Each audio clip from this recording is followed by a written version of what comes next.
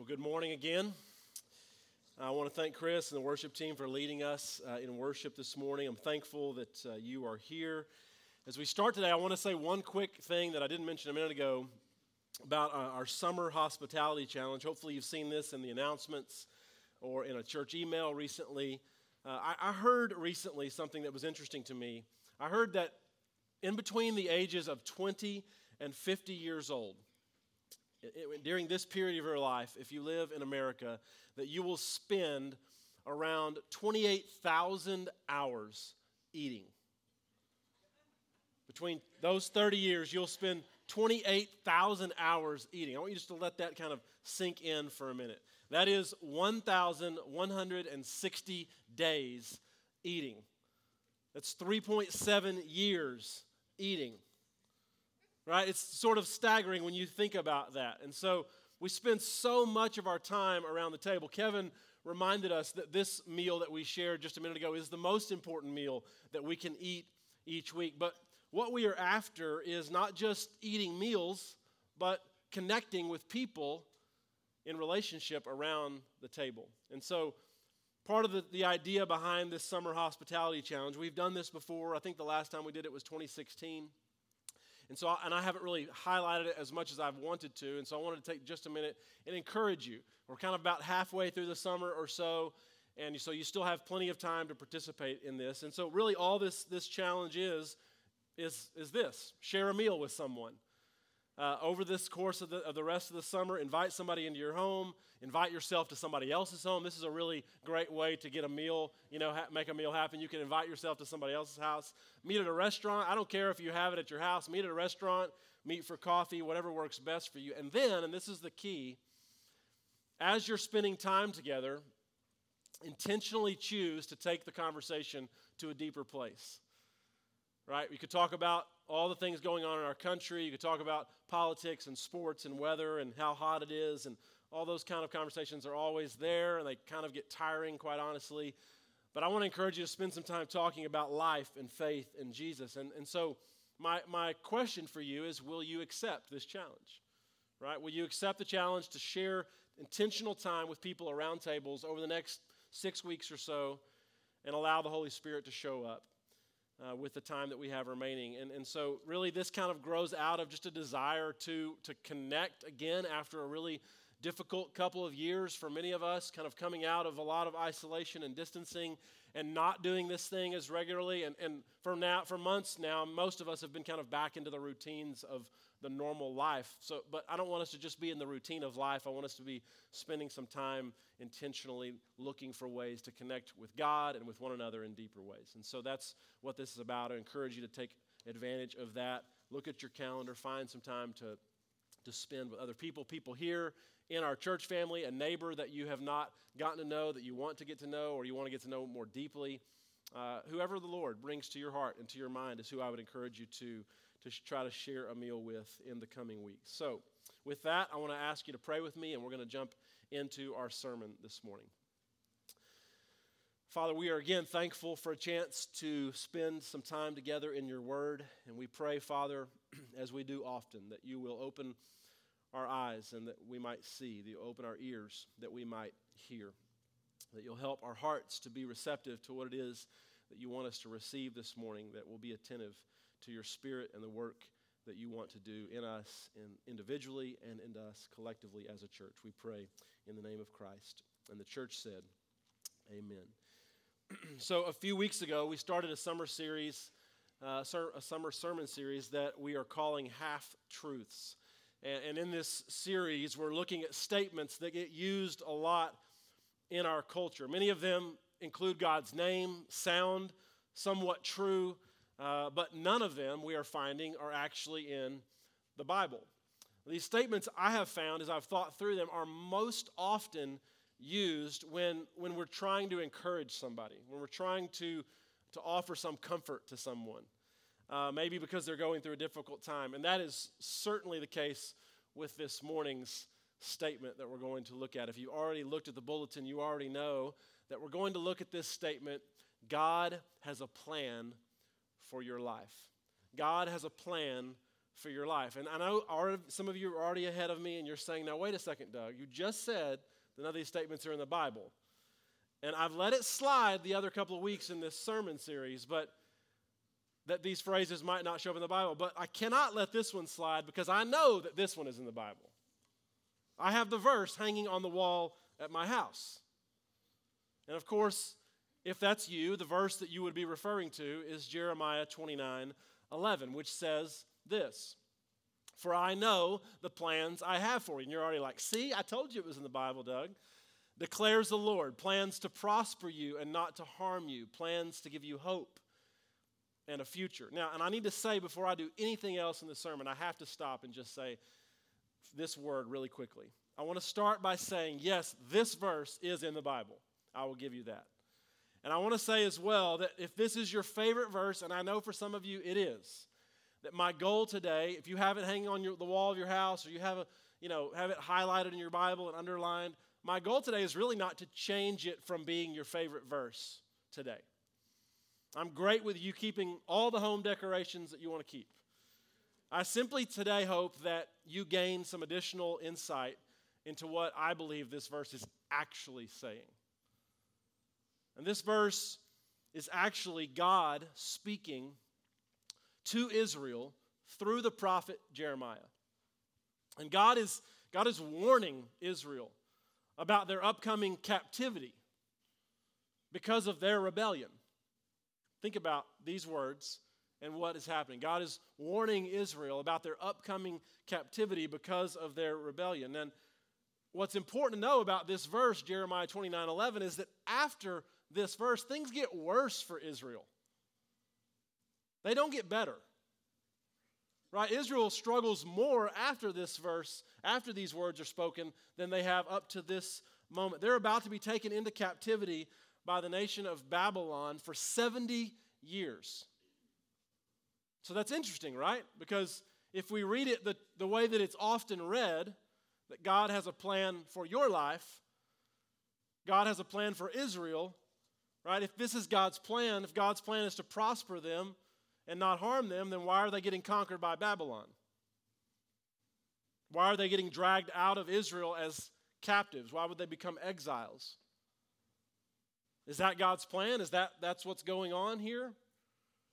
I think to understand Jeremiah 29:11, we have to look at the verse right before it, Jeremiah 29, verse 10, for some more context. This is what it says immediately before 29:11. This is what the Lord says: "When 70 years are completed for Babylon, I will come to you and fulfill my good promise to bring you back to this place." When you read that verse in connection with Jeremiah 29:11, what you find is that God is actually reminding Israel that they are about what they are about to experience. They're about to be carried off from their home by the Babylonians. And that he's reminding them that even though that will happen, it will not last forever. Even though that will happen, it will not last forever. Eventually, it will come to an end. And if you know anything about the story and the way that it all plays out, you know that, sure enough, after 70 years, you know what happens?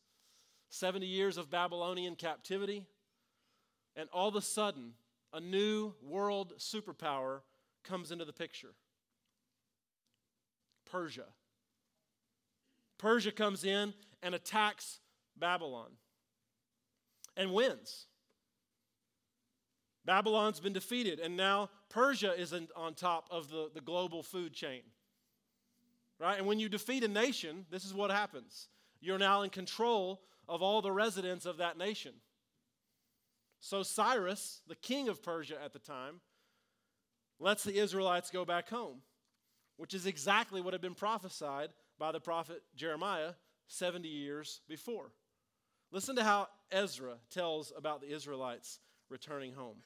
This is what it says in Ezra 1:1. In the first year of Cyrus, king of Persia, right? The first year that he's reigning over, now he's conquered Babylon, and now it's his first year in control of this entire area. Babylon's out of the picture. In order to fulfill the word of the Lord spoken by Jeremiah, the Lord moved the heart of Cyrus, king of Persia, to make a proclamation throughout his realm and also to put it in writing. And his proclamation, if you keep reading, says Israelites can return to Jerusalem and rebuild their temple, which had been destroyed because of all these battles that were happening.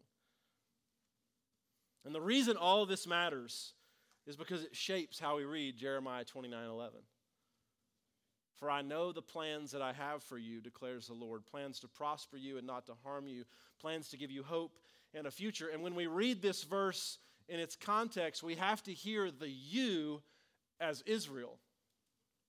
The you is a plural you to the nation of Israel. The promises that God is making to the nation of Israel, not to individual Christians thousands of years later living in our time.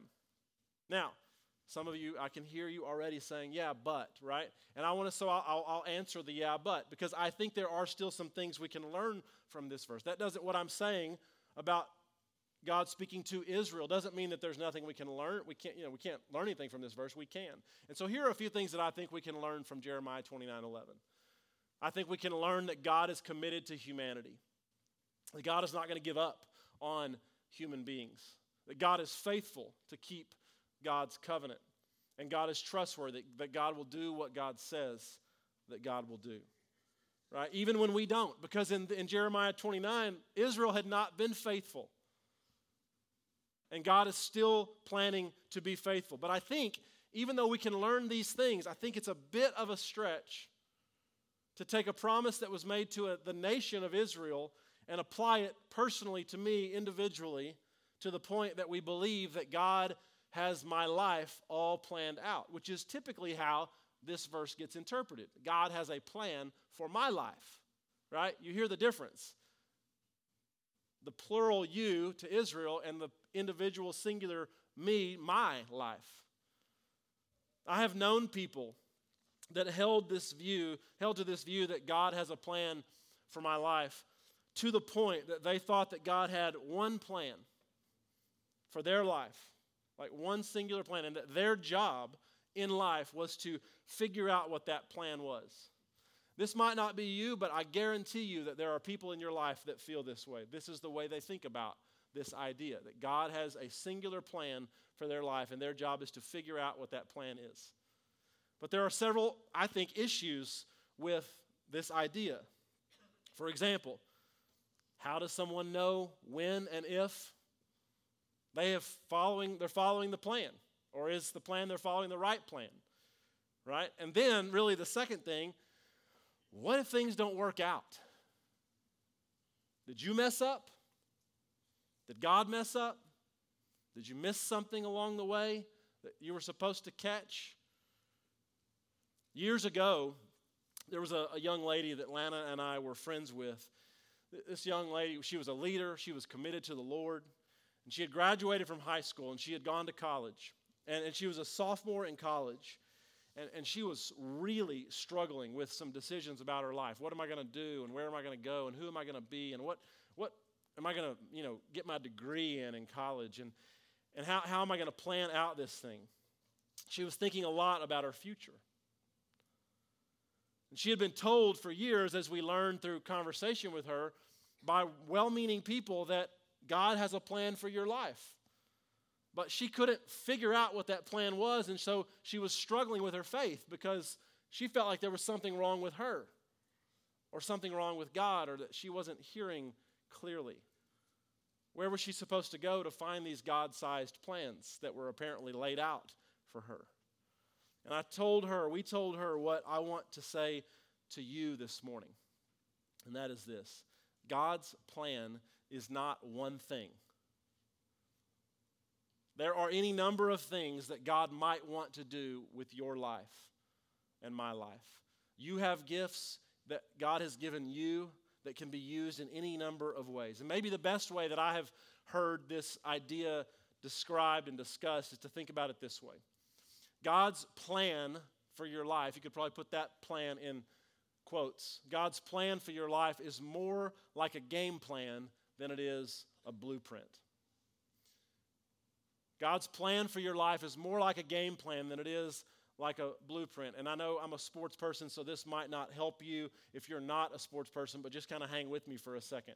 Think about this for a minute. If a builder has a blueprint and one thing is off, right, it messes up the final result. If one thing is off, it messes up the final result. So if this is how you view your life, while it might feel, I'll give you, it might feel comforting at times. There is so much pressure on the individual to figure out how to make it all work. Because you can't do anything without being certain, 100% certain, that this is what you're supposed to do, or you risk messing up the whole thing. Right? You with me? A blueprint makes knowledge and knowing what you're supposed to do more important than obedience, even if you don't know what you're supposed to do. And just being faithful. Right? You make one wrong decision. What if would I marry the right person? Was I supposed to take that job? Was I supposed to spend the money the way that I spent it? Was I supposed to fill in the blank, right? One wrong decision and your life just gets off course. Maybe it's a small thing and it's just kind of slightly off course. But then by the time you get way down here, maybe you've made a lot of wrong decisions and you blame it on the fact that you never really lived into God's plan. But if we compare that idea to a game plan and thinking about it as a game plan, if a coach has a game plan, there will be multiple different ways that things could happen in the course of a game. We know what the goal is, to win the game, but throughout the game, there are going to be things that are unpredictable and unplanned that you have to adjust and account for in order to keep the goal in line, in view. And the coach is aware of this, right? They plan for this, they're prepared for this, but there's constant adjusting. And I think that this is more like the way that it works in your life. If that image doesn't work for you, maybe think about it like this. When you are going to a destination, if you have a map, an app that you put your address into and you pull up your map on your phone, if you put your destination into your phone and you start from your current location, if you use Google Maps like I do, I don't know, maybe other map apps do this, but there's multiple routes that can get you to your destination, right? And I think that may be another helpful way to think about it. That God has a general direction for your life, but the way that you get to that end could be accomplished in a variety of different ways. In most cases, there are multiple doors, I think, that might be available for you and I to walk through in any given situation. And God's plan for you is to use wisdom and guidance and the gifts that you have been given by the Spirit to make a decision and to walk through the door. I think what God is interested in is your answer to the question, will you follow me? And then if you say, yes, I will follow you, then you spend the rest of your life doing just that, following wherever God may lead. But there's another issue, though, with this blueprint idea that I just have to at least acknowledge and address this morning. And it's my example would be, look around at our world, at our lives. Right? If a blueprint view of life is God's plan, I would suggest that it doesn't provide an adequate explanation for suffering. Like if God has a single plan and every small detail has been planned out by God, it might work out great for you, but there are a lot of people's stories that have been really, really hard. Or had hard in them during certain seasons, right? And if God's plan is a blueprint, then what you find very quickly is that you get to the point where you might have made God responsible for some terrible things, really big things like the Holocaust and wars and famines and pandemics and hunger and slavery and so on, but also personal things with your own struggles and your own suffering, like experiencing the end of a marriage. This was God's plan. Losing a job. This is what you want from me, God? Not getting the job. Worse, right? Could be worse. The unexpected death of a loved one that you didn't count on, or plan for. It wasn't in your imagined future. Or receiving a bad diagnosis. if God is in control of every single thing, then all of that would have happened just the way that God intended for it to happen. And I can't buy it. The fact is, I believe that humans have free will and our choices have real consequences. And it isn't in God's plan for suffering and struggle to come into our lives. And I really think this is important. I'm going to camp out here for just a second because I want to challenge you to pay attention this week and the coming weeks to the interactions that you have with people in your life. Maybe there are people who have faith in God. Maybe there are people who don't really have a faith in Jesus and have struggled to believe in God. But I want you just to pay attention, and I promise you that some of you will hear it come up when your antenna is up to be listening for it.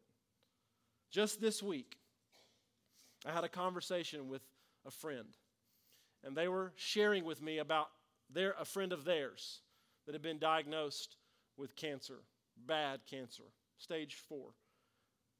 And the lady with cancer, her husband wasn't a follower of Jesus, and so my friend is telling me this story. And he's struggling with his wife's diagnosis. And he said, I'm being told this story, he said, if there is a God, why would he take my wife from me and our son? And I've been thinking about that story as I was getting ready for this morning and not able to get it out of my mind because people buy into this idea all the time that God is the one doing this to them.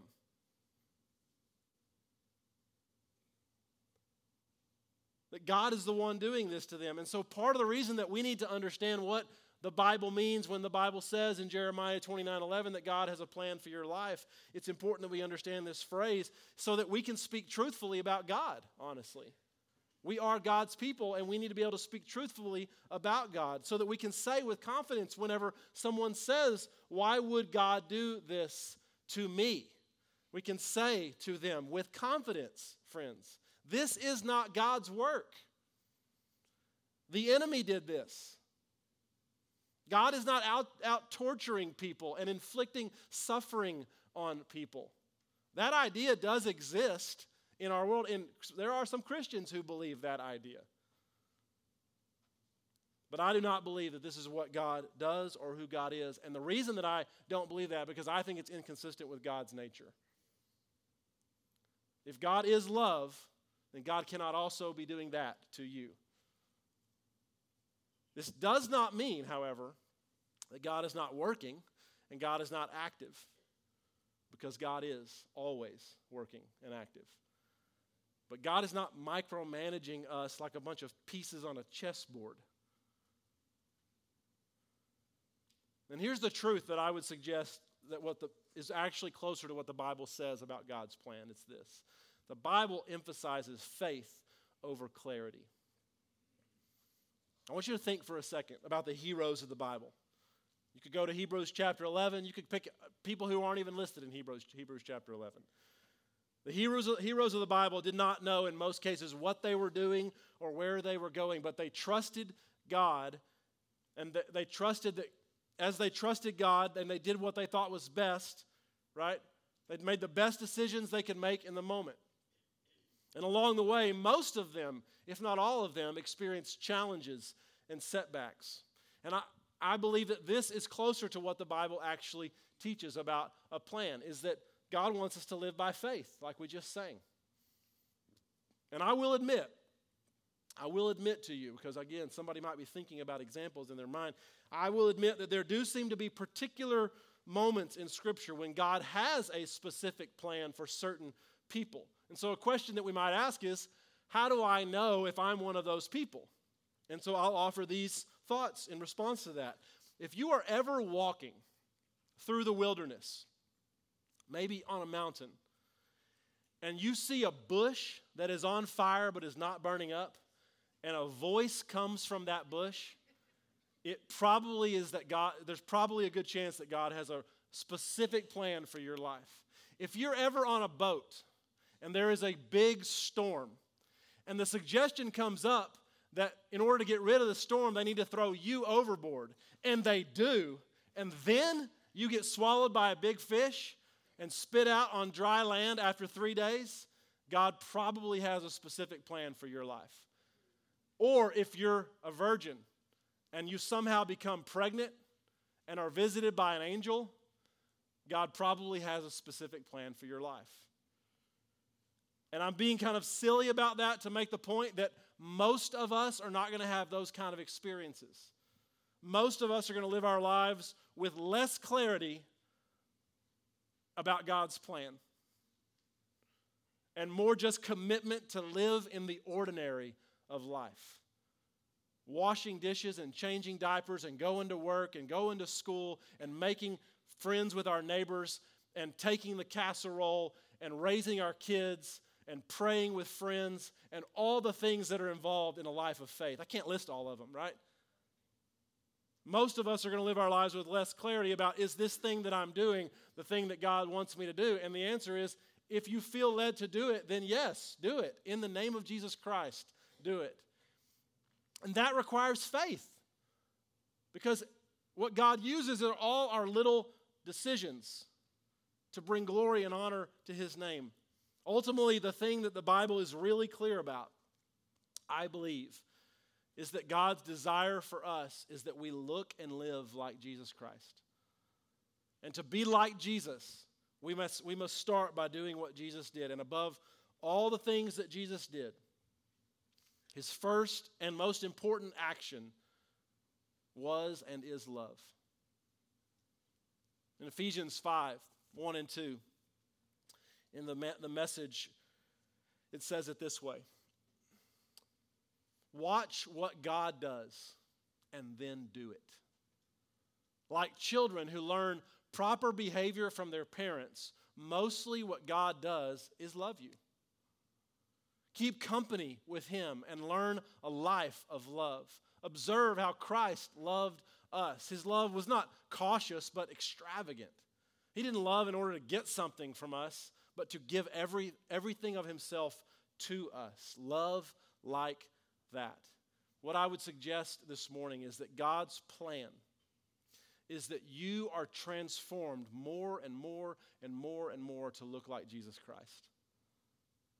And the primary step to looking like Jesus Christ is keeping company with Jesus Christ.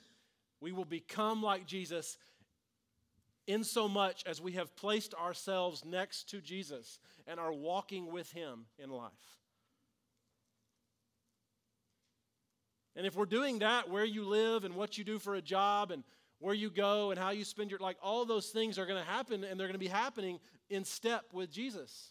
You have to live somewhere. You have to work somewhere. You have to do certain things in life. And sometimes because we don't know if it's God's plan, we don't do anything at all. And that's not being faithful. And so we watch Jesus' life and we do what Jesus does. Who does Jesus love? Who does Jesus love? And how does Jesus love? And how does Jesus speak? And then we do those things. And as we do those things, you'll be living out God's plan for your life, becoming more and more like Jesus every day. And certainly, will we experience setbacks and challenges? 100%, absolutely. And in future weeks of this series, I'm going to look at the statements that are probably the most common of all the statements we'll look at this summer. Everything happens for a reason, and God will never give you more than you can handle. And I'll talk more about some of that, the setbacks and stuff in those sermons. But I want to say that setbacks and challenges and the unexpected are part of the game. They're part of life. But these things do not happen because God is making them happen.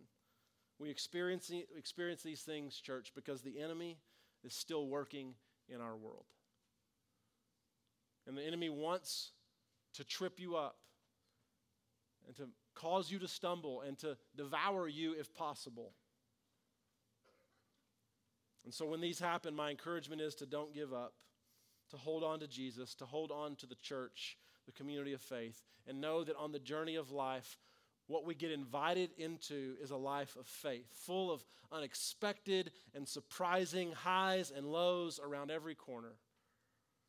And on every step of the journey, we can know and trust that God is committed to you, and that God is faithful, and that God is trustworthy, and that God will keep the covenants that God has made. That God's plan is more about who you are becoming over everything else. And God cares so much about this plan that he gave Christ for it, that Jesus gave his life to it, and that God sent his presence, the Holy Spirit, to the world to live inside of our hearts, to help us love and live like Jesus Christ, so that we might, as his people, live more fully into his plan for our life and for the world. Let's pray.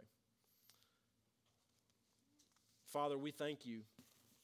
We thank you that on the journey of life, that what we get invited to is not certainty and always having clarity, but we get invited into faith. And we're thankful. We're thankful that we get to choose this life, that we have the free will to choose many of the steps that we will take in life. And I pray, Father, that you'll give us, as we live our lives, courage, conviction, confidence to know that you're walking with us, that you are good and faithful and trustworthy, that you will be with us every step of the way. That you're not interested in punishing and inflicting suffering on people, and that we can speak confidently about who you are and what you are and how you work in the lives of humanity. Certainly knowing that there are decisions that we all make that have consequences that we have to live with, but also knowing that even in those, when they get us in a direction that we do not intend or do not want, that your grace is sufficient even in those moments, and that you can adjust and correct and still get us and our lives to the end destination, the end of the road, the end of the game. We're thankful, Father, that you love us this way, and that you've not ever forsaken or abandoned humans, ever. And we're thankful that promise to Israel is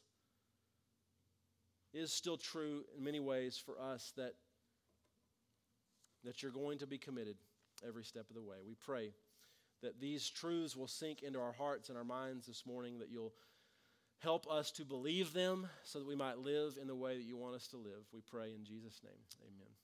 If you would stand with me this morning, we're going to sing another song and would invite you to worship together as we sing. If you have any prayer needs, we certainly want to be aware of those and would invite you to share those as well. Let's sing together.